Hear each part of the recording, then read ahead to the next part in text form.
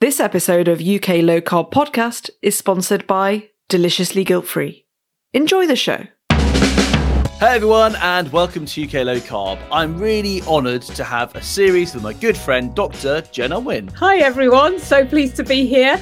Yeah, we're hoping to tempt you all to come along, interest you to come along to the first International Food Addiction Conference on May the 20th in Bristol as part of the annual PHC Public Health Collaboration Conference. So yeah, we're going to be doing a series on food addiction, sugar addiction. We might have that debate about what to call it, and it's going to be great. Excellent. So join in each week where Jen and I will be going through different topics to do with addiction, and at the end you get to ask your questions in a live Q&A as well.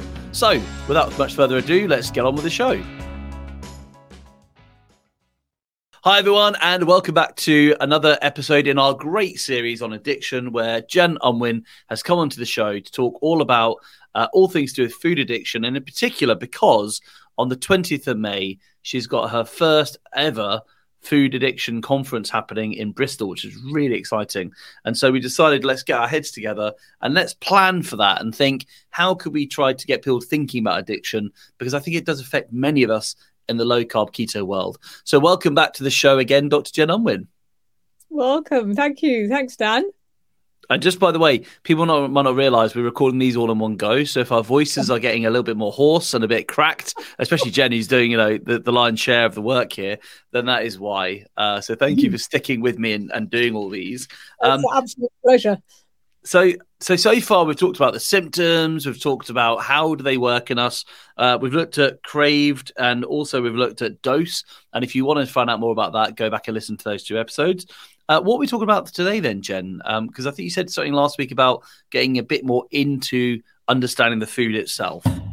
Yeah, so let's talk about the food. It's our favourite topic. What is it good for food addicts to eat, and how do you kind of design your own recovery food plan? What sort of things should be in it, not in it, all those kinds of questions about when you should eat, blah blah blah. And that, we often just want someone to tell us what to do, don't we? So there'll be a little bit of that, but not too much, because really everybody's recovery looks a bit different. Everybody's food preferences are a little bit different, personal circumstances and tastes and so on. But there are some sort of general rules, and also just to say again, the book Fork in the Road that I wrote, Profits to the Public Health Collaboration, has got the food lists in, and it's also got advice from people like Bitten, Dave Avron Wolf, Georgia Eade. Some people may know that they will give their comments on the food in Fork in the Road. So go and have a look at that if people want more information after this podcast. Yeah, fantastic. Yeah. Okay. So we talked last time, didn't we, about the importance of neurotransmitters in the brain. And do you remember I said that serotonin was made from tryptophan, which is an amino acid? Amino acids come from protein, and that although I'm not a nutritionist, I work with Heidi Yaver, and obviously been in the low carb world for ages and talking to David, I've come to understand quite a lot about nutrition and the biochemistry of it, and obviously the brain and the biochemistry of it. So there are some absolutely essential proteins that we need for the brain, but also for the body. Obviously we're repairing our bodies and brains all the time. There's a fantastic fact, that so we all know, for example, a lot of us hear that blood cells live about 3 months, and that's why we only have an HbA1c, how sugary is your blood test. There's no point having it in less than 3 months, because you're going to replace your blood cells in 3 months. So that's one example of, obviously the body has to make new blood cells. The body also has to make new brain cells and new bone and new certain things take longer than others, but we need to build that up. So the brain needs these essential amino acids, and the brain also needs essential fatty acids, and that's for your hormones. But also the brain has a lot of cholesterol in it. So I think we all suffered from the low fat, eat low fat mantra that was around in the 70s and 80s. And I know it's the same, my parents were very keen on the whole low fat thing. But we need fats for our brains and hormones. I'm sure you've had other guests talk about that. Well, can I just ask something quickly there, Jen? Because you said essential amino acids, which is, I guess, essential protein, essential fatty acids as well. What about essential carbs? Because the way the food nutrition advice seems to work, you'd assume there'd be an essential carbohydrate we need as well. Yeah, great point. And of course, we have zero need for carbohydrate and sugar in the sugar. Say that. That's incredible, because literally the food advice is eat, whole grains every day to be healthy. I remember getting so angry as a child. I was about 12 or something. And I remember seeing Ian Botham doing an advert for shredded wheat, and it always stayed with me until about a year ago. I looked it up on YouTube to see if I remembered it correctly or not, because over time I might have changed the memory. And he actually says this. He's recommending eating shredded wheat, which is, if you're outside the UK, a breakfast cereal. And he said, shredded wheat, if you eat it every day, it could lead to a healthier heart. I remember thinking at the time, could isn't good enough. Like, what do you mean? Anything could mean anything, really, if you say it that way. That's ridiculous. And that's how it's been advertised. There's no evidence to say you need this stuff because it is essential for your body. And yet it's told to us every day, eat it because it's good for your body. And there's no evidence. It's incredible. Yeah, eat fibery, slow release carbohydrates. Have meals and snacks, all invented by the food industry. If we needed carbohydrate to live, we wouldn't be here, because our ancestors lived through the winter, often without such things. And the Eskimo, I mean, I give you the Eskimos, my lord. They don't eat any carbohydrates. There are certain cells in the body, in the eye and the brain. The brain does need a certain amount of glucose, but isn't the body marvelous? It makes the amount that you need out of those proteins and fats. And even then, we're talking tiny amounts, aren't we? I mean, that's the thing. We're not saying you have to eat it to have enough. I mean, you literally make it from what you've got, like you just said. So, you're talking about a fraction of the amount that people are eating every day. So in my blood at any one time, there's about a teaspoon of sugar. And when we, I mean, all this stuff blew my mind initially. When we know that there's 6 teaspoons of sugar in a banana, we know, where do the other 5 go? The insulin has to put those somewhere, and it puts it in your liver and your muscles. If you were running a marathon, you'd probably use it up. And in your belly fat. So so not necessary, but we do need, because we're building a new body and a brain all the time, we need to eat adequate proteins and fats. So that's the building blocks, if you like, and that's what we need. So I always try and think of that when I'm eating and having my meals. I think, what am I eating that I'm going to build my body and brain out of? So yesterday I had some lovely fatty lamb. And had a bit of cabbage on the side for entertainment. Today I'm having duck, lovely fatty duck. So fatty meat is great, because it gives us that. We were talking about. So there's another factor, isn't there? That when we eat sugar and carbohydrates, there isn't really an off switch, and evolutionarily that was good. That we didn't get the fullness hormones. I was getting them the wrong way around, whichever one it is, leptin or ghrelin. The one that makes us feel full, you don't really get that when you eat sugar and carbs. But when you eat fatty meats, you do. There's a kind of natural off switch, if you like. So that's another reason to eat them, not just that we need them, but it helps us have that sort of fullness and satiety. Eggs, fish, meat of all varieties, seafood, all great.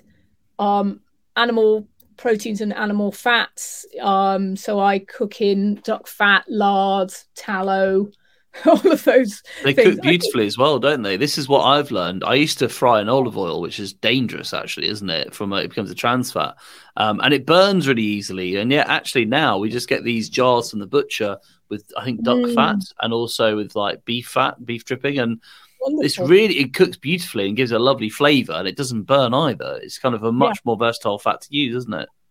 Yeah. So we're kind of channeling our inner cave people by eating a very, so lots of people, maybe start with paleo, don't they, or keto or low carb. So and we're drawn to it, I think, because I think we know we need to leave out the sugars and the carbohydrates and the ultra processed foods. So make that the basis, and then some low carb vegetables if that's what you like. See what you can tolerate. There's some special notes for us. Let's sort of go through those in order. So special note number 1 is nuts. So nuts there's some rare foods in nature that have that sort of carbohydrate fat combo, and we like them. They're sort of winter things. They're fat storage things. Nuts were available in the autumn. If you can honestly have a handful of nuts and move on with your life, that's absolutely fine. I personally can't do that. So I personally have had to get to the point where I say, nuts aren't for me either. Very early on, I knew I couldn't have peanuts and peanut butter because I would just eat I would just keep going back to call me in the same way as chocolate, back to the cupboard. If I bought a jar, it was gone within about 2 days. Clearly, that's not normal behavior.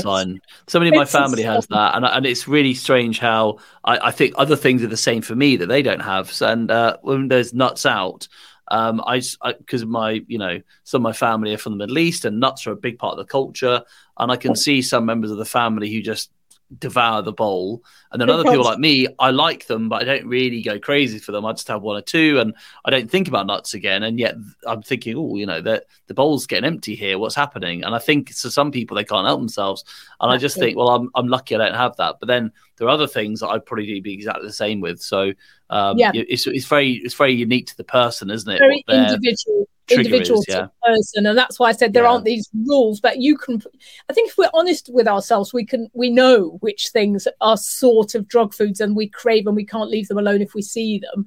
So for me it's nuts, for you it's not, Dan, so that's fine. Leave those as an option in your diet. Add them to salads or whatever you need to do. That's completely fine. So nuts is one, and obviously they're far more Moorish if we roast them and salt them because then the absolute combo of deliciousness which the foods industry exploit is salty, sweet, carbohydrates and fats. So if you think like pizza, donuts, Pringles, all of those things, we know it's kind of holy trinity or of not so holy. Holy. Hellish for us, hellish. So that's that. And then the second is kind of dairy, cheese, cream. And I do know a lot of people in the low carb community who struggle to moderate cheese and cream. We often get people at our food addiction groups who've done really well, but they say, listen, I'm absolutely have this problem with cream now that I just can't put it down. That is now my issue. So David he's fine with the cream and the yogurt. But I personally, again, if there's yogurt in the fridge, I'd keep going back. Cheese, I'm a devil with cheese. Cheese is like that, I agree. Not only if it's there, if there was a cheese board there, would I keep cutting at it. I'd take little small slithers so no one thought I was greedy, but I would keep going. Not only that, but later on or the next day, it actually increases my cravings for other foods as well. It seems to actually increase my appetite. And a double cream does the same as well. So I've ended up black coffee. I've managed. This is me over many years, I have to say, so that people don't get too freaked out. And again, it's a completely individual thing. Some people are completely fine with dairy. Butter I can't have either. I can eat butter like cheese.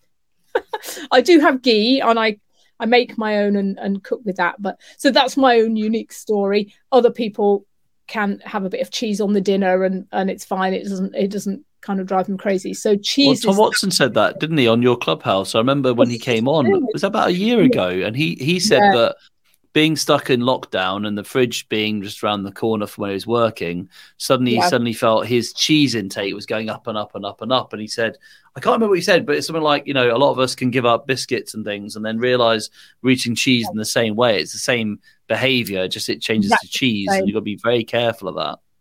And, things change over time as well, and you can I think I used to be a bit better with cheese, but then it sort of transferred over to cheese. And I think we have to be careful, those of us with this addictive tendency, we can move seats on the Titanic, as they say, and that's the same. We know that people who give up smoking put on weight, and that's because they start eating sugar to get their dopamine hit. Or people who give up alcohol, the same. They tend to. Yeah. I've heard this from someone who used to go to AA, and they said, you go there and there'd be cake every single week. And she said to me, I'm really worried that people are just like swapping one thing for the other. And that's why she became very aware of sugar. So I think you're right. I think that's exactly what happens. These behaviors just move into the next food or the next addiction, but it's the same damaging behavior. Yeah. It's a proven thing, that's this addiction interaction disorder. Yes. So we need to sort of eat super clean. So that also leads us on to, for those of us with food addiction, alcohol. Hello, it's a drug. So it acts on the same part of the brain. And again, this took me a while. I was never a big drinker really, but I started to realize that when I'd had a drink, the next day I'd be much, much hungrier. And there's all kinds of mechanisms that make that happen. But also a lot more cravings. It set off the sort of craving part of the brain as well. So again, everybody's individual, but for me personally, I've decided that on balance, I was better off without it. So I've quit alcohol in the last couple of years. So it's alcohol, caffeine. Again, completely individual. Some people are fine. For me, it did make cravings worse and headaches. So I've given up so many things over the years. I worked on that, and I now drink decaf. So that's another one just to be aware of. And then the last one is sweeteners. So it's all a bit like, people often say, well, it's keto or it's low carb. Yes, but there's this additional layer for those of us with this problem, and I think that's where some of us come unstuck. So we'd say peanut butter, oh, that's okay because it's okay because it's keto, but then you find yourself in the cupboard just kind of necking it, and then it's that behavior that's going to alert you to that being a problem. Sweeteners, they keep that sweet taste going. They do light up the reward center. They are going to make it much harder to kick this problem long term. So if you need to get on to sweeteners to get off sugar, that's completely understandable, and it's a bit like methadone is to heroin, if you like. You're moving in the right direction, it's a harm reduction, but be aware that to really get into any kind of solid recovery for those of us with these kind of definite food addiction problems, the sweeteners will have to go in the end. They will just keep the going. They will make it more likely. That's the same with alcohol. So alcohol and sweeteners, it's more likely that you would relapse at some point if you've still got those in your life. And I have to tell you, giving up sweeteners for me was as hard as sugar. Apart from sugar, it was the hardest thing that I did because I liked sugar-free gum and that kind of chewy thing. I liked diet drinks because I thought they were okay. You know what? This is exactly. I think this relates to all those foods. The nuts, a good example. For some people, if that's your trigger, you have to be aware of that. And even if a guide said, this food is a keto low carb food, it's irrelevant. It's about your relationship to it, and do you have an addictive? Yeah, and I think sweeteners are like that. Now, I'm not going to mention her name, but I know there's a friend of ours that we both know who has talked about this publicly, and she came to, the Deliciously Guilt-Free stand in Real Food Rocks, and she said, you know what, I realised I can't do that because that is a trigger. Even though it's low carb, it's not right for her. And I think that's where you should feel empowered to know what your triggers are and realise it doesn't matter if it's sugar or sweeteners. If you've got a problem, you've got a problem, so you shouldn't have it. And I think that's the right thing to do. And Absolutely. I think that conversation with yourself is just the most adult responsible thing you can do, because you shouldn't be having it because it will just trip you up. I find that with bread, actually, with me. Sometimes with these low carb breads, I can find that I get into a bit of a thing of eating them, and I enjoy eating them. But then it's a very quick slip for me to eat real bread, which is weird because you think, why would I do that? I've got this low carb equivalent. Because in my head, I'm almost like, well, it's just bread, isn't it? They're all the same. What's the difference? And it's ridiculous because it's my addiction coming through. isn't that addiction talk so sneaky? So, you know, Britain talks about this, there's red dog and blue dog. So the addiction part of your brain is a sneaky, cheating, plotting. It's going to be telling you, oh, it's good. I think you're going to swear at the end of that then, Jen. Bread's all the same. Yeah, well, maybe. But bread's all the same. Or, you know, just one slice won't hurt. Or, go on, it's your birthday. You know, all of this kind of sneaky addiction stuff that goes on in our heads that we, again, you know, this is more for the next episode, but it's how do we, you know, keep that recovery going long term. So just back to the food. Yeah. So, I mean, we're really talking. So we've talked about the things that we should be eating. And again, these lists are in Fork in the Road, so people can look them up. Individually going to work out what you should be avoiding because it makes you crazy. And it's a kind of, you know, this is a lifelong journey. You're going to be sort of refining and working out what works for you, timing of meals, and so on, and how to sort of get yourself in a good place so that you feel peaceful around your food plan and the things you're eating. You've not got a dieting mentality. It's about being well. It's about building a body and brain. It's about eating that nutrient dense food, cutting out the things that people need to almost universally cut out are sugars, grains, and ultra processed foods. Yeah, you know, start with working on all of that, and then these nuances that, you know, will become clearer after that, and your brain it'll get easier because your brain is healing. You're feeling more yourself. Your memory will be better. You won't have this kind of brain fog, so it becomes easier to look after yourself and to make those right decisions. In the beginning, you're right in the food, and you've got the brain fog and the anxiety and, you know, the low mood, and it's just breaking. I think last time we sort of had that analogy of getting over the wall, you know, trying to get over the wall to the other side so that the brain's clearing, and then you're more able to make these better decisions. And, you know, don't blame yourself, and, you know, find a community, find some support. So Heidi and I running weekends, running groups. There's the guys over in the States, SugarX Global, that I would recommend. There's recommendations in Fork in the Road in the resource chapter at the end, or on the Public Health Collaboration website. We've got some pages. If you go to the resources, there's some food addiction pages there, and there's advice and tips of where people can connect to others. It's quite hard to do it on your own. You know, it's nice to feel part of a community. I think that's really important. I think the fellowship that you have with others is massive, isn't it? And I think identifying this in yourself is great, but also having people identify it in themselves and standing with you to say, look, we can do this together is so empowering.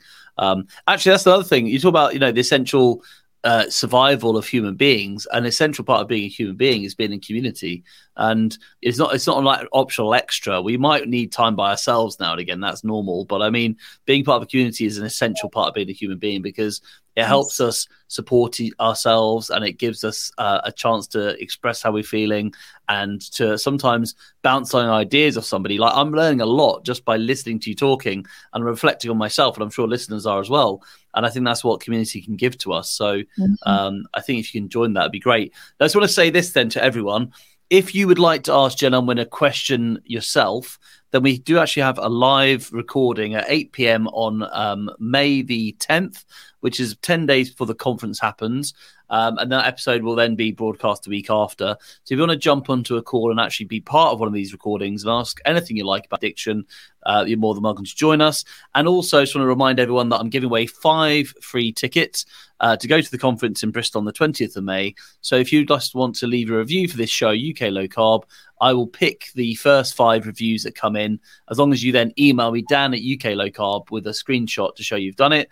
And then I will announce those on that live recording we do on the 10th of May. So you'll be finding out 10 days before the conference if you've got a free ticket to go or not. So they are safe. But Jen, it's been great these first 3 episodes. Really enjoyed them and learned so much. And just give us a little sneak peek as to what the penultimate episode will be next week. Yeah, so next week we're going to talk about sort of beyond the food. How do we get these feel-good hormones in other ways? How do we kind of, organize ourselves, and, like you say, community, these sorts of issues that can keep us keep us in recovery from food addiction. Fantastic. So there you go, everyone. We'll see you next week. Take care for now. Bye-bye.